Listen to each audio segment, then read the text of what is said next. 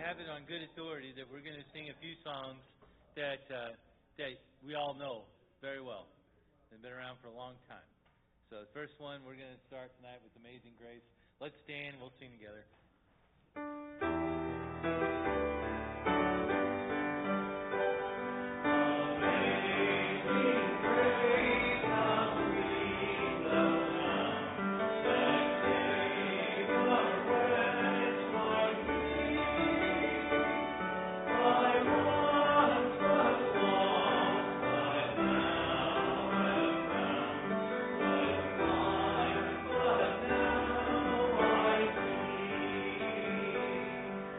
I see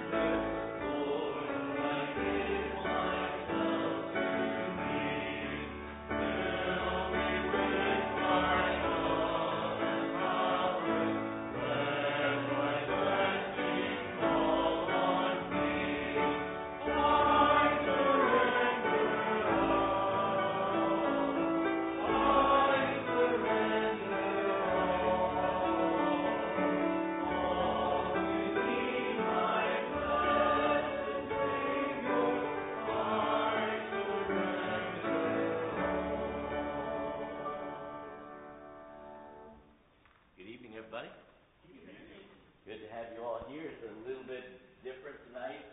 We'll have clear out just a little. There it is. Clear out just a little bit early to make sure that we get out of the way for the kids coming in. We've had a great vacation Bible school. We've had great TNT last night, and crowds have been good, and kids have been making decisions. So we're praising the Lord for those things. But we will need to clear out of here just a little bit. Welcome to the college group that's here instead of their class, because their class is one of our classes. We put the 5th and 6th grade over there in the recharge class because it's like the smallest group, typically. Last night I think we had 30 5th and 6th graders, which is like, that's a lot for us. So that was exciting. We're not disappointed. It's just that packs that little, it's a garage. It used to be a garage. Now it's a Sunday school room. And so it really packs them in tightly. So anyway, just continue to pray for that. Pray for Sue Dennis. She had knee surgery today. Things went well. Her MS causes her to not wake up easily, so she was out for 3.5 hours in recovery, which is a little long, usually about an hour. But they did get her awake. She's doing okay, and she's back home. Brenda Smith had knee replacement as well, and she is not home. They're going to keep her overnight, not because things didn't go well, just because it's a different kind of surgery. Brenda's had 3 other surgeries on that knee, so they're working around other metal components that are already in place, and so it just was a different kind of surgery, but everything went well, and they fully expect her to recover as well, so I just keep praying for those things. Jeff Littleton is in the hospital, had another stroke, and so if you would just continue to pray for the Littletons, I know they'd appreciate it. They're hoping they would get to go home today, but I don't know. They were doing physical therapy when I was there this afternoon, so I don't know what happened yet. Let's pray for them. Mel's dad's still in the hospital. Last night was not good, so we were meeting today with hospice, and today, while we were meeting with hospice, he's coming back around. They stood him up, and he sat up in a chair and ate applesauce and was having conversations, so we don't know what we're doing exactly, so he's not having a great night right now, but, it's just, he's 93 and struggling, so pray for all of those things, and we'll get prayer requests before we leave, have a word of prayer, but we'll pray together instead of breaking up, because we're going to be just crushed for time when it comes to that, all right? But let's pray and ask the Lord to bless our time together. Father, we love you. Thank you for your blessings. Thank you for the opportunity we have to study your word together. Pray as we go through 2 Peter that we would just learn and grow in your grace, be drawn to you through the things that are here, and we'll thank and praise you for all you do in Jesus' name. Amen. So Brother Dave took us through in revival, took us through 1 Peter, and I only have 3 Wednesdays this summer, so I thought, well, because of the interns filling in and just different things going on, so we thought, well, I'm going to just go through 2 Peter. We'll see what 2 Peter has to say to us. So we did that first chapter 1 last week. So we're in 2 Peter chapter 2, and we're just kind of walking through the chapter. As we come to the end of 2 Peter chapter 1, it's that holy men of God spake as they removed the Holy Ghost, and that's how the Word of God was given to us, and that's where we come into this in chapter 2 and verse 1. It says, but, now that but referencing, because the chapter and verse divisions are not given to us by God, but given to us by man to help us find things. And wouldn't it be awful if you didn't have those in your Bible and your pastor stood up and said, turn to the book of 2 Peter and let's see, I'll keep reading until we get to where we want to be, you follow along, I don't know what you do. How would you find your place? So anyway, so here we are. So that conjunction there is in place to reference back to chapter 1, those holy men of God. It says, but there were false prophets also among the people. Then it makes a statement that I want us to catch, because this is where it's for us. We're now this New Testament church, and we don't have those Old Testament prophets writing the Word of God. But here's what it says. Even as there shall be false teachers among you. So if I were to ask you, what do you think that I think is the most important word in that phrase? Even as there shall be false teachers among you. What do you think is the most important word? Shall. It doesn't say there might be false teachers. God's literally telling us, hey, listen up, church. You got to pay attention, because there are going to be people. They're going to come into our lives with the purpose of trying to pull us away from the things of God. This is an expectation that God puts in place for us. There shall be false teachers, even among us. The idea that that the devil is the great deceiver, right? That's what the Bible calls him. He is the deceiver, and he blinds the eyes. The Bible says he sends a delusion. There's just all kinds of ways in which the devil is this great deceiver. He is so deceptive that the Bible at one point says that he could appear as an angel of light. And at one point God says that God will interrupt the devil lest he would deceive the very elect. You know, I mean, it's like even Christians would be so messed up by his ability to deceive. That's what he does. So the idea is that we've got to beware. In 1 Peter, we heard this phrase, that the devil, as a roaring lion, is going about seeking whom he may devour. And that's written to Christians as well. And so we get to this chapter, and we have this warning from Peter saying, hey, listen, there are going to be false teachers among you. So let me ask, in your long or short history of Christianity, however long you've known Christ, what are some of the deceptions that you might have seen the church face? We're obviously more familiar with the church in America, so maybe you could think about the church in America. Maybe it's specifically, something that you've had to deal with. But what would be one of those? Give me an example of one of those deceptions you think that's come our way. Okay, the Branch Davidians, that thing in Texas where you'd have to go back if you don't remember when Clinton was president, but so that we burned the compound down there. But they were there because they believed, they legitimately believed what David Koresh was it David Koresh? Am I saying that right? David Koresh was teaching them, right? He had confused these people, and they were there, and literally they allowed their children and their families to be destroyed because of their beliefs. It's amazing. That's one, which was a pretty major one. This morning it came up, and this is, again, history that most of you young people don't know, but the phrase, drink the Kool-Aid, comes from something, and all of us who are, in our 50s and older, we recognize it right away, and the rest of you recognize it's a phrase you've used for your whole life, drinking the Kool-Aid, but you may or may not know what it comes from, right? So Jim Jones was a Baptist preacher in Indianapolis. I don't know if you're aware of that. And he then got crossways with whatever, and he convinced this group of people to move to South America, where then he convinced them, he put cyanide in Kool-Aid, and convinced them all to commit mass suicide by drinking the Kool-Aid. And that's where the phrase comes from. It's that concept of being deceived. We drink the Kool-Aid, and it's an amazing thing. The devil will come in and deceive. What's another thing the church has had to face that you might think through? Any of the deceptions that are out there? Okay, the prosperity gospel. That's a really big one right now. This is a tough one because this is what's so difficult about false teaching, is that it's often, if not always, has that kernel of truth, right? Does God want to bless his children? Yes, he does. Is it wrong for us to want God to bless us? No, it's not.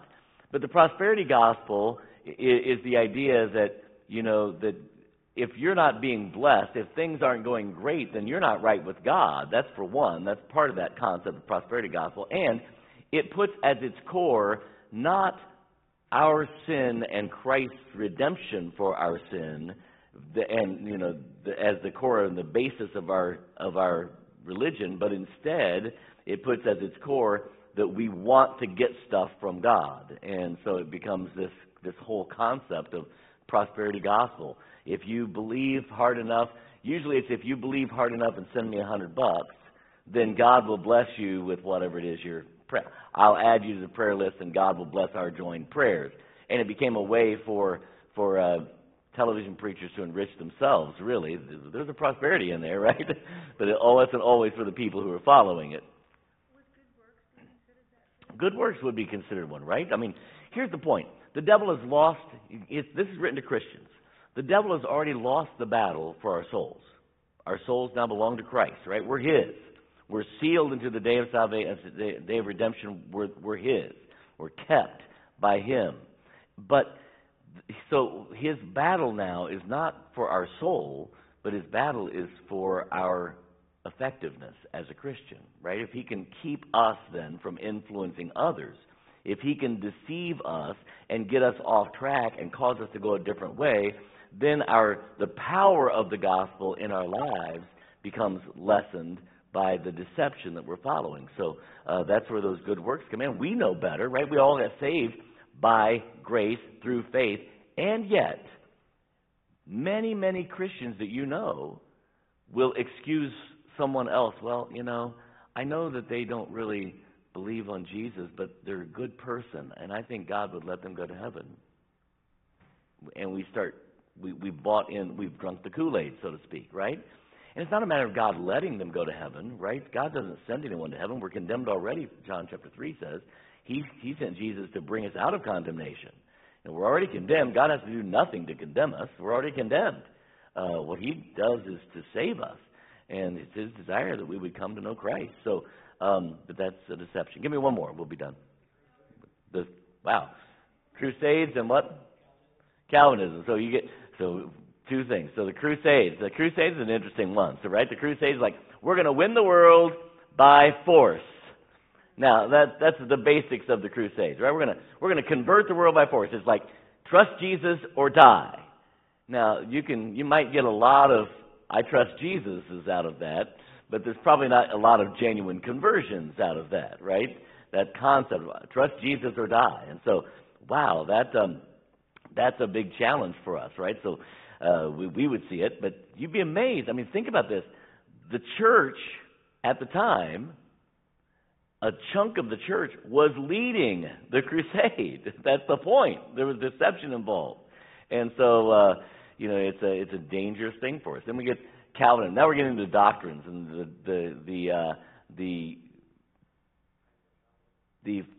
what am I trying to say? The falseness or the blindness of doctrine, where people just get blinded by what we have been taught and what we believe, and we hold on to things. And the Bible calls this tradition, right? And it becomes dangerous. We're holding on to things because this is what we've always been taught. And we quit allowing ourselves to be taught by the Spirit of God and by the Word of God and to grow in His grace. And so you get into these things of Calvinism where, and the Bible is, there's some verses, I'm going to tell you honestly, there's some verses that are tough on Calvinism, tough for you to answer to, right? But if you've ever heard my approach on this, it's real simple. My approach is that we should consider the multitude of verses first. And then we take the verses that are hard to understand and we explain them with the multitude of verses. And often what we try to do is take a molehill and fit the mountain into the molehill, and that doesn't make sense. So are there verses in the Bible that sound Calvinistic, that God is literally saying, I want you and I don't want you? There are. But you got to balance those with the verses, the multitude of verses. You got to explain those on the idea of the multitude of verses where it says He is not willing that any should perish, but that all should come to repentance. And not for our sins only, but for the sins also of the whole world, Jesus died. And so you got to, and there's a multitude of these verses, so I don't try to fit the multitude into the small pile. Instead, I say, okay, I'm going to understand this by the multitude. Now, this is our challenge, right? We've got to figure these out. And hopefully we figured out, because these false teachers are coming in. We want to keep going because this is the theme, really, for this whole section of Scripture, and I'm going to be here forever if I don't hurry. And this is what the false teachers do. Who shall privily, privately, secretly, shall bring in damnable heresies, things that will create, havoc for us. Heresies are false teachings, even denying the Lord that bought them, and bring upon themselves swift destruction. Now, this is important to say this. It says, even denying the Lord that bought them. And the implication there is that we're talking about Christian people. The Christian people who are leading the deception. They've drunk the Kool-Aid, and now they're leading it. And it becomes dangerous. Look at verse 2. It says, and many shall follow their pernicious. You might know what pernicious means. What's pernicious mean? Many shall follow their pernicious ways. I was telling them this morning, when I see the word pernicious, it makes me think of the Grinch. It sounds like some word that you would find in the poem, the story of the Grinch, right? You're a mean one, Mr. Pernicious just seems like it should fit in there someplace. But what does pernicious mean? Sinful, destructive is really the great word right here. It's destructive. Many shall follow their destructive way. Have you ever watched somebody making life choices that are so obviously destructive. You think, how in the world can they do this? What do they do? I mean, every time somebody takes a needle and puts it in their arm, you think, why would you ever do that? First of all, I really do wonder, why would you ever do that? I don't know. I've never been drawn to that, and needles don't bother me in the least. When they take my blood, I watch the needle go in, I watch the blood come out. I'm fascinated by it. They don't bother me, but I've never had this desire to go just poke myself for some kind of feeling. I don't know. I've just never had it. But, you know, that's an obviously destructive. You think, it's obviously destructive, but there's a deception there, right? That it's not going to impact me as harshly as it does other people or whatever, and that the good feelings override it. These are those destructive ways, people making bad decisions. Many, it says, shall follow their pernicious ways, by reason of whom the way of truth shall be evil spoken of. And that's a big statement too. The way of truth. What's the way of truth? The gospel. That'd be the way of truth. The scripture. When God's people, so we are in verse 2, right? We haven't gotten past it very much here. But Peter says, false teachers are going to come in, and when God's people allow themselves to be deceived and start following the wrong direction, the result is that the way of truth, God's truth, becomes evil spoken of. I was reminding them this morning, many of you would never remember this because it's way before your time. But back in the late 70s, Jimmy Carter kind of ushered in a phrase in America. It wasn't a new phrase, it's in the Bible, but he ushered it into the American psyche, and you could not get into politics at a national level unless you were willing to say, I am a born-again Christian. Remember that? Jimmy Carter he stood up and declared, I'm born again, and he became very popular, and from that point forward, Reagan, Bush, their vice presidents as well, Quayle and those people. I mean, if you were going to, even Clinton, if you were going to get elected, you had to say, because America was not going to have anybody who did not profess to be a born-again Christian. We have come full spectrum now, or full circle, right? It's the opposite direction at this point. Being a Christian is now like a weight around the neck of the politician. The politician who stands up and says, I believe the Bible, is all of a sudden almost unelectable. And we're just talking about the last 40 years, 30 years. It hasn't been that long ago that at one point the way of truth was not evil spoken of, was so revered in America, you had to at least say you were a born again Christian in order to be elected. Now the way of truth is evil spoken of. Christians are the bad guys in America today. And I'm not whining about it. That's what Dave's whole point was, 2 weeks ago, was we need to get over it, quit whining about it, and thrive where God has placed us. And that is a really good point for us to catch on to. But it's a reality. The way of truth is now being evil spoken of. It says in verse 3, and through covetousness they with feigned words. What are feigned words? What's feigned mean? Fake, made up, pretended words. Through covetousness, the people, the deceivers now he's talking about, are covetous. They want, they're greedy. Through covetousness, they with vain words shall make merchandise of you. They're going to take advantage of us. I want you to stop and think about this. So, America is very entrepreneurial, right? We know how to make a buck. We're pretty good at it. And do you think that they've ever had chance to use God and His Word to make a buck? You know what was happening when the born again phenomenon came through, and you had to be a Christian? Christian books skyrocketed across America. Versions of the Bible were coming out every other week. You had another version, another version, another version, another version. People were just making, it is the hot item. You know what's not selling right now? Stop and think about it, right? You know why you're not seeing so many versions of the Bible appearing? Because now everybody's agreed on one? No. So that's not it. You know why? Because the money's not there. The merchandise, now the truth is being evil spoken of.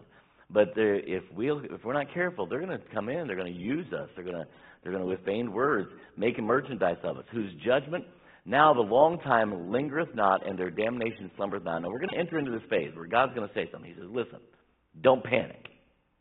I've got this under control. And I know sometimes we want to say, God, why would you let that person be in charge? Have you ever thought that to yourself? Why would God allow that person to be elected? Well, by the way, I'll point this out. First of all, there's a verse in the Scripture that basically says this. I'm going to paraphrase it. You get the king you deserve. You know, I mean, ouch. It's a tough statement, but sometimes God's like, you know what? If you want to go that way, I'm going to let you. And you'll just have to suffer the consequences. And the proof of that is the very first king of Israel, right? When God said, you know, I didn't plan for you to have a king, but he said to Samuel, they didn't reject you, they rejected me. Let them have a king. But tell them this, your king is going to make slaves of your daughters, slaves of your sons, tax all your property, take all your money. And they said, we want it anyway. Okay, God said, you got it. You got it. I mean, he was trying to be honest with them. Sometimes we just get what we deserve. But God's about to say to the church here, don't panic because I'm in charge. And so he says, when we think, man, their judgment is lingering forever and their damnation is slumbering, nothing's happening to these people, when God, why doesn't God move and get them out of the way? Well, take a look at verse 4. For if God spared not the angels that sinned, but cast them down to hell, and delivered them into chains of darkness to be reserved unto judgment. So he says, listen, I've got the angels that I've got to deal with, and they're reserved waiting for judgment. That hasn't happened yet. They're reserved waiting for judgment. The angels that fell, the angels that followed Satan. That gets into the argument of are these angels demons? And you and I probably think, well, of course, that's what they are. But I'm telling you, people look at this verse and think, well, the angels are in chains, reserved, and so how could they be demons? But I would point out to you that the devil is one of those angels. And so you need to understand that this chains of darkness is not like a literal chain. They're bound in their spiritual darkness. They're bound by their spiritual blindness. So there's chains of darkness, but they're reserved in a judgment. But he goes on. He says, and spared not the old world, but saved Noah, the eighth person, a preacher of righteousness, bringing in the flood upon the world of the ungodly. We know this, right? That when God put Noah on the ark, how many years had the world been in wickedness? At least 120 while he was preaching, right? At least 120. And God had already said the world was in darkness when he gave the command to Noah in Genesis 6. So my point is that God is a gracious and merciful God. He's slow to anger. That's what the Bible says. And when we see God being gracious and merciful and slow to anger, and it's the enemy that's affecting us, sometimes we're like, God, why don't you punish these people?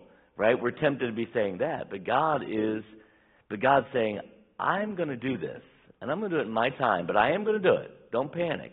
So he says, I've got the angels taken care of. I took care of Noah and the old world. You don't have to worry about that. Look at verse 6. And turning the cities of Sodom and Gomorrah into ashes, condemned them with an overthrow, making them an ensample unto those that should after live ungodly. How long was Sodom and Gomorrah living in wickedness? And think about this for a moment. God has always been a gracious and long-suffering God. His desire, there is a verse that says, He hath no pleasure in the punishment of the wicked. God's desire is not to mete out punishment. God's desire is that all should come to repentance, right? That's God's desire. God's desire is to welcome everyone into His kingdom. He's not willing any should perish. That's God's desire. And so, we forget that, and when we look at the wicked who seem to be messing up our lives, when we look at people who are deceiving our friends and our families, and we're tempted to say, God, why don't you intervene? Why don't you interrupt? Why don't you? Do you remember when John and James and John were with Jesus, and they're in Samaria, was it? And they rejected Jesus' word, and they said, Lord, should we call down fire from heaven and destroy them? you remember what Jesus said to them? You don't know what spirit I'm of here. You misunderstand why we're here. We're not here to destroy these people. We're here to save them, right? And so that's always been God's heart. He's not quick on the trigger. And sometimes God's people get a little bit frustrated. Like, God, why don't you interrupt? Why don't you do something? Why don't you stop this? But He says, I've got it taken care of. I know when I ought to step in. And I know how I ought to step in. So He reminds them, I didn't spare the angels. I didn't spare the old world. I didn't spare the cities of Sodom and Gomorrah. Then He gets to verse 7, and there's a great little study here about Lot. And by the way, Lot and eternal security. And delivered just Lot. And just doesn't mean like only Lot. It means just like the justified, the righteous. And we can prove that as it goes on. He was vexed with the filthy conversation of the wicked. Now, remember, Lot got himself in this situation, right? The Bible's very clear. Abraham said, now, I've often wondered, what if Lot would have taken the other way? Abraham then would have been facing the plains and Sodom and Gomorrah. But the distinction here is what's shown in the heart. Because I personally believe Abraham could have endured what he was good in and maybe won them over, or at least been used by God to bring on their destruction minus, God's people. But Lot chose. And so the Bible says Lot looked out there and he saw all the beauty that was around it, and he chose the well-watered plains. And he pitched his tent towards Sodom. The next thing, he's at the gate of Sodom. The next thing, he's inside the gate of Sodom. The next thing, he's like, come on, we got to get out of here, and nobody will listen, right? Because he's in trouble. And but it keeps on. Look at what it says about Lot. It's pretty incredible. Because Lot, who messed up his life with bad choices, yet God is holding on to him. Verse 8 says this, for that righteous man, still talking about Lot, the righteous man, dwelling among them, in seeing and hearing, vexed his righteous soul from day to day with their unlawful deeds. That's what happens whenever we make the bad choices. Lot was deceived. This is a great example of Lot drinking the Kool-Aid and thinking, I can go here and it won't affect my family. I can do this and it won't affect me. I can watch these shows and listen to this stuff on the internet, and I can and it's not going to affect me any. And no, his righteous soul is being vexed. But look at verse 9. The Lord knows how to deliver the godly out of temptations, and how to reserve the unjust to the day of judgment to be punished. God's like, I've got it under control. You don't have to worry about Washington, D.C. I've got them under control. My grace and my mercy is giving them a chance. That's what He does. But I know when it's time how to deliver the righteous, and I know how to punish. And you don't have to worry about it. And so, we're going to have false teachers. It's going to be an impact for us, but we can take a look at this. Let's go on verse 10. But chiefly them that walk after the flesh in the lust of uncleanness, and despise, and listen to what it says, and despise government. Now, what does that mean to despise government? Anybody have an idea?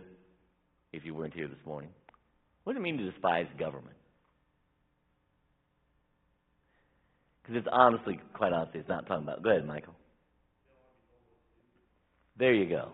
It's really not talking about Washington, D.C., all right? I want you to understand that. It's not. It's talking about just authority. It's talking about authority. They despise authority. You know somebody who just does not want to be told what to do? Well, that describes kind of every 16-year-old boy, I know. But getting past that, once they get past all the hormones, they hopefully get past that. But people who just are living their lives despising authority. Nobody's going to tell me what to do. And that's a dangerous place. He says, listen, here's what's happening. These people are going to lead you to this point. Chiefly them that walk after the flesh, the lust of uncleanness. They despise government. They're presumptuous, are they? What's presumptuous mean? We have all these words that just we don't use nowadays. What's presumptuous mean? David said in Psalm 14, David said, I think it's Psalm 14, David said, cleanse me from presumptuous sins. What's presumptuous mean? Okay. By definition, here's the definition, it means daring. It's like you have the audacity to face God. And that's what the presumptuous sin concept is. I don't really care what God thinks. I'm going to do it anyway. It's presumptuous. I'm going to spit in the face of God, and I don't care. And presumptuous are they, self-willed. They're not afraid to speak evils of dignitaries. Now, by the way, these dignitaries would be the ones that God has given authority to, right? So earlier they despised authority, and now they're not afraid to speak evil of those to whom God has given authority. And in fact, it goes on to say, listen to what it says in the next verse, whereas the angels, which are greater in power and might, bring not railing accusation against them before the Lord. Even the angels don't speak against the people who God's given authority to. Think about that. I mean, the angels are like, okay, I'm not gonna open my mouth against Dad. I'm not gonna open my mouth against, the government official. Remember Romans chapter 13? God says that the government officials are our ministers. They're God's ministers for our good. And so that doesn't mean they're doing good. It means that God's going to use them for our good. They don't have to do good for God to use them for our good. God can use all kinds of things for our good. Cancer. God can use, in my personal life, you've heard me say this before, but, God took a divorce, an ugly divorce from my mom and dad, and used that to bring me to church, and then I got saved. I got saved because God took something ugly and sinful and horrible, but, He used it. And so the angels are like, I'm not going to speak against these people who have authority. Even the angels are like that. And we get there and say, I'm going to speak against those that God has given authority to. Verse 12 says, but these, as natural brute beasts, made to be taken and destroyed, speak evil of the things that they understand not, and shall utterly perish in their own corruption. God said, listen, here's what's going to happen. You know why you don't have to worry about politicians? Because politicians who rejected the things of Christ and are walking in this wicked, evil way, God says, they're made to be destroyed. They're going that way, and the things that speak evil of things that they don't understand, and they're going to utterly perish in their own corruption. We don't have to be involved in their corruption. They're heading that way, and they shall receive the reward of their unrighteousness, as they that count it pleasure to riot in the daytime. Spots are they, and blemishes, sporting themselves with their own deceivings, while they feast with you. This is the concept of deception, right? Hey, let's all do this. We're all in this together, and yet they're setting things up to be evil. So here's the warning of 2 Peter. Church, I've got you covered. Don't be deceived. Don't walk away from the things of God and destroy the truth that's out there because someone is leading you astray. We just had a group that came in, from Utah, that went to Utah, and that's what they came back in their testimonies. They're like, we didn't realize how deceiving that religion is that's out there. It's a religion of deception. And we heard that again and again Sunday night as they were sharing their testimonies. And it's heartbreaking to see what people will do when they're deceived. Just how far they'll go and how different. And then the church has these false teachers that come in, and if we're not careful, once we've bought into the truth and we know the truth, we're deceived and we're turned away from the truth. And it's going to cause our faith to be evil spoken of. It's going to take away the power of the gospel.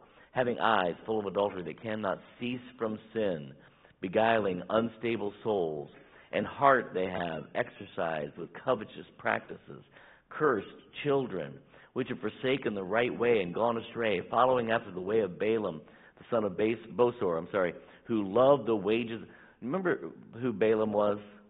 In fact, in the next verse it tells you, but was rebuked for his iniquity, the dumb ass speaking with man's voice forbade the madness of the passage. Remember who Balaam is? He's that guy whose donkey starts speaking to him. And do you remember what his sin was? Do you remember?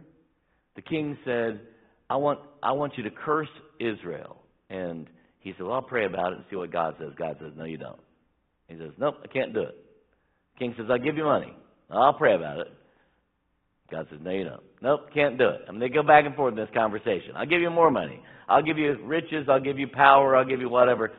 Okay, well, let's go. We'll go to your land, and I'll talk about it. We'll talk some more about it.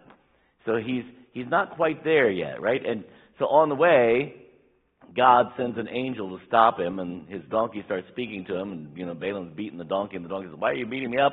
I'm just trying to help you here. There's an angel's about to kill you." I mean, and I love that conversation Balaam has, because if my donkey started talking, I think I would care. And he actually wants to kill the donkey, and you'd think he'd say, "This is a moneymaker right here."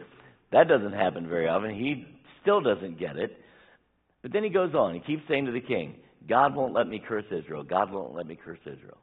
But what happens next? Anybody know?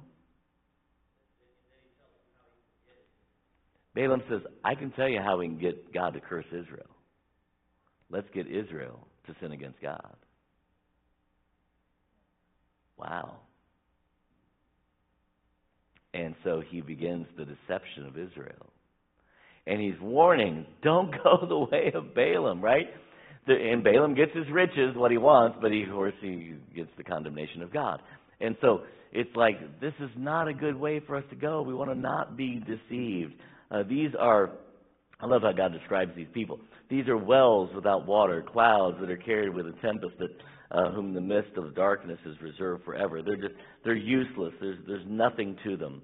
For when they speak great swelling words of vanity, and they allure through the lusts of the flesh, through much wantonness, through those that were clean escaped from them who lived in error. And so, we just have this, and this now gets critical. I'm going to try to finish this up here. For while they promise them liberty, they themselves are the servants of corruption. So here's the deceiver. Let's imagine for a moment I'm the deceiver. I know that's hard for you to imagine, but anyway. I did teach a class one time, and I said to them, every week I'm going to tell you a lie. Every week I'm going to lie to you. And I want you to see if you can catch it. I taught the class for 4 weeks. 1 week they caught the lie. 1 week. That's how easy it is to stand at a pulpit and deceive God's people. We don't always think when we're listening. And we assume, well, Pastor John would never tell us anything like that, right? We assume that if it's coming from the pulpit, it must be good. And so let's imagine I'm the deceiver, and here's what the Bible says. I'm the deceiver promising you liberty, but the truth is I myself am in bondage to corruption. Do you see what the problem is? God's just trying to tell us, we promise liberty, but they themselves are the servants of corruption. They're in bondage. For whom a man is overcome, of the same is he brought in bondage. And so they're out there seeking money, seeking whatever there is. And so, for if they have escaped the pollutions of the world through the knowledge of the Lord and Savior Jesus Christ, they are again entangled therein and overcome. The latter end is worse with them than the first. Now that's the verse that really gets tricky. Can you lose your salvation? For if after they have escaped the pollutions of the world through the knowledge of the Lord and Savior, Jesus Christ, they are again entangled therein and overcome, the latter end with them is worse with them than the beginning. Can you lose your salvation? I'm not trying to trick you. The answer is still no, right? So what we've got to do is understand this verse in light of the mountain, right? This is the molehill. We've got to understand it in light of the mountain, because no, we can't lose our salvation. But the Bible literally declares that when Christians who have escaped the pollutions of this world through the knowledge of the Lord and Savior Jesus Christ, and then allow ourselves to be deceived and drawn back in, here's what the Bible says, the latter end is worse than the first. It's hard for us. Now, there's two ways to interpret this and understand it. One is, there are those who would say that the phrase, escape the pollutions of the world through the knowledge of Christ, is knowledge, head knowledge, and that's it. Okay, there would be those. Can I just point this out to you? That word knowledge we talked about last week, what do you think this word is?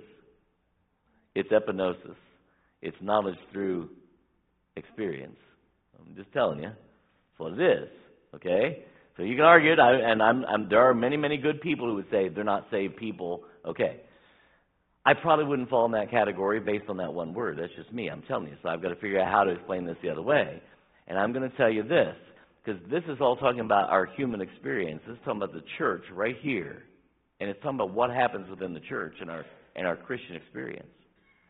And where we started out and where we're ending up, it's going to be really bad. And what we do to the gospel of Christ and how we hurt our families when we allow ourselves to surrender our faith and follow after deception. After we are Christians, but we're following after deception, we put ourselves in a situation that is so bad that it hurts us, it hurts our families, it hurts our churches. It's talking about our human experience. It's not talking about our eternal one here. But our human experience is bad. And it is literally saying, in our human experience, does God deal with his children? Does God punish his children? Remember how God knows how to deal with it? He's been spending this whole chapter telling us, I've got this under control. I know how to deal with it. Does God know how to deal with his children? Whom the Lord loveth, he chasteneth and scourgeth every son, right? The whole of the Christian life is to get us out from under, God's judgment. But as his children, we can still encounter his wrath, and it becomes really dangerous for us.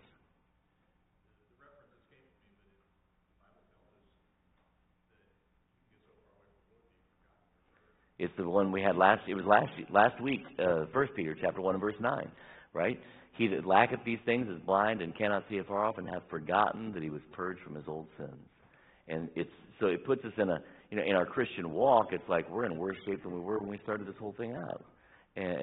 So it's not a salvation issue, but it is a growing in Christ issue. For it had been better for them to have not known. Now here's where it gets really tough. Not known the way of righteousness, than after they had known it, to turn from the holy commandment delivered unto them. Ooh, wait a minute now. How could that be better? How could that be better? Now right. We're just reading through the word here. Help me out here. How can that be better? I thought that this guy's still saved, Pastor John. Okay, so he's going to heaven. Isn't that better? That's better. So what do you think?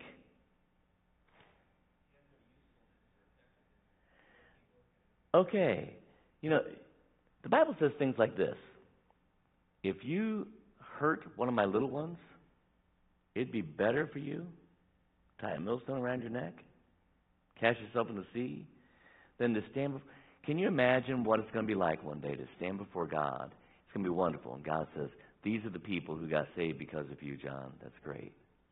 And then God says, oh, by the way, John, these are the people who wouldn't darken the doors of the church because of you, John. Wow. You see how this is? How awful that's going to be. Now, in the end, we're saved, though, as by fire. 1 Corinthians chapter 3, our wood, hay, and stubble is burned away, and the foundation of Christ remains. But what is it going to be like to say, Lord, this is what I've offered you as an expression of my love, and it's all burned away, right? Those are going to be tough things, and he's really just trying to put it into perspective for us. Like, this is not going to be fun. You won't want this. But it happened to them according to the true proverb. The dog is returned to his own vomit again, and the sow that was washed to her wallowing in the mire, and that is 2 Peter chapter 2. We need to start clearing out pretty soon. They're going to be in here. You may have prayer requests before we close this up that you wanted to share. I've already shared with you the ones that I know publicly. Anybody else? We're going to pray, and we're going to let you guys. This area, you can stay, but this area needs to clear out. That's where the kids are going to be. So. Oh, okay. All right. I thought it was 8 o'clock. Okay, 8:15. Well, then we can break up into groups and pray. Then, so we'll do that. Thank you, Pastor Andrew. Appreciate it. I thought it was 8 o'clock. I thought we got to get out. Still, by 8:15, make sure that these areas are clear. If you would, please. You can stay, but stay on the sides, and they'll get you taken care of. You can break up then into small groups and pray.